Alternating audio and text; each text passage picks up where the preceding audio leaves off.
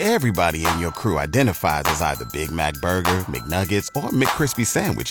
But you're the Filet-O-Fish Sandwich all day. That crispy fish, that savory tartar sauce, that melty cheese, that pillowy bun.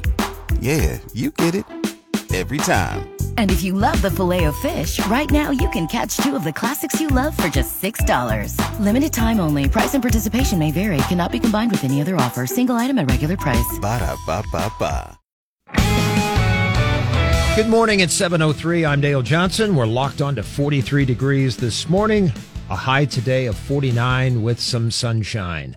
Another nudge in the COVID risk dial by Health Director Pat Lopez. The risk dial is moving from low orange to mid orange today. This tells us the risk of COVID-19 spread and impact in the community is already high and moving in the wrong direction. And we know that Nebraska hospitals are slammed.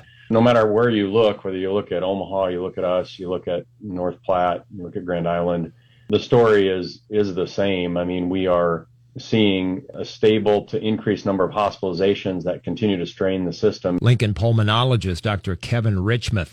Lincoln's hospitals haven't seen this many COVID patients in the past month. COVID did help reduce the number of calls for a school resource officer in Lincoln's public schools last year, down 43%, below the four-year average at middle and high schools. A perception survey about SROs showed that students of color rate their interactions less positively than white students. KFOR News Time is 7:04. Many young people who have aged out of foster care don't have basic life skills. They don't know how to do laundry. They don't know how to cook dinner for themselves. Aaron Weaver with Project Everlast in Omaha says adult volunteers can make a huge difference. A lot of studies show that if a young person has one supportive adult in their life for more than a year, so is consistently there to support them for a year or more, that their outcomes are greatly improved. There are more than 6,000 children in foster care across Nebraska. That's about the populations of Waverly and Hickman combined. Since August of last year, Lincoln Police investigator Timothy Dolberg has been LPD's mental health coordinator.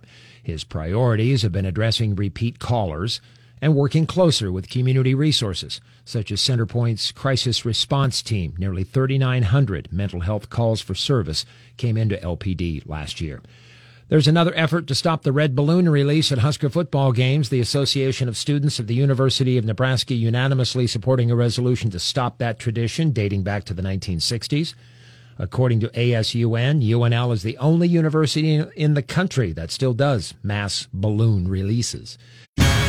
Lincoln's first forecast, a sunny day of 49 degrees. It's 43 right now. Today is day 2 of deliberations in the Kyle Rittenhouse trial. When the verdict is announced, you'll hear it on KFOR News. It's 7:06. I'm Dale Johnson.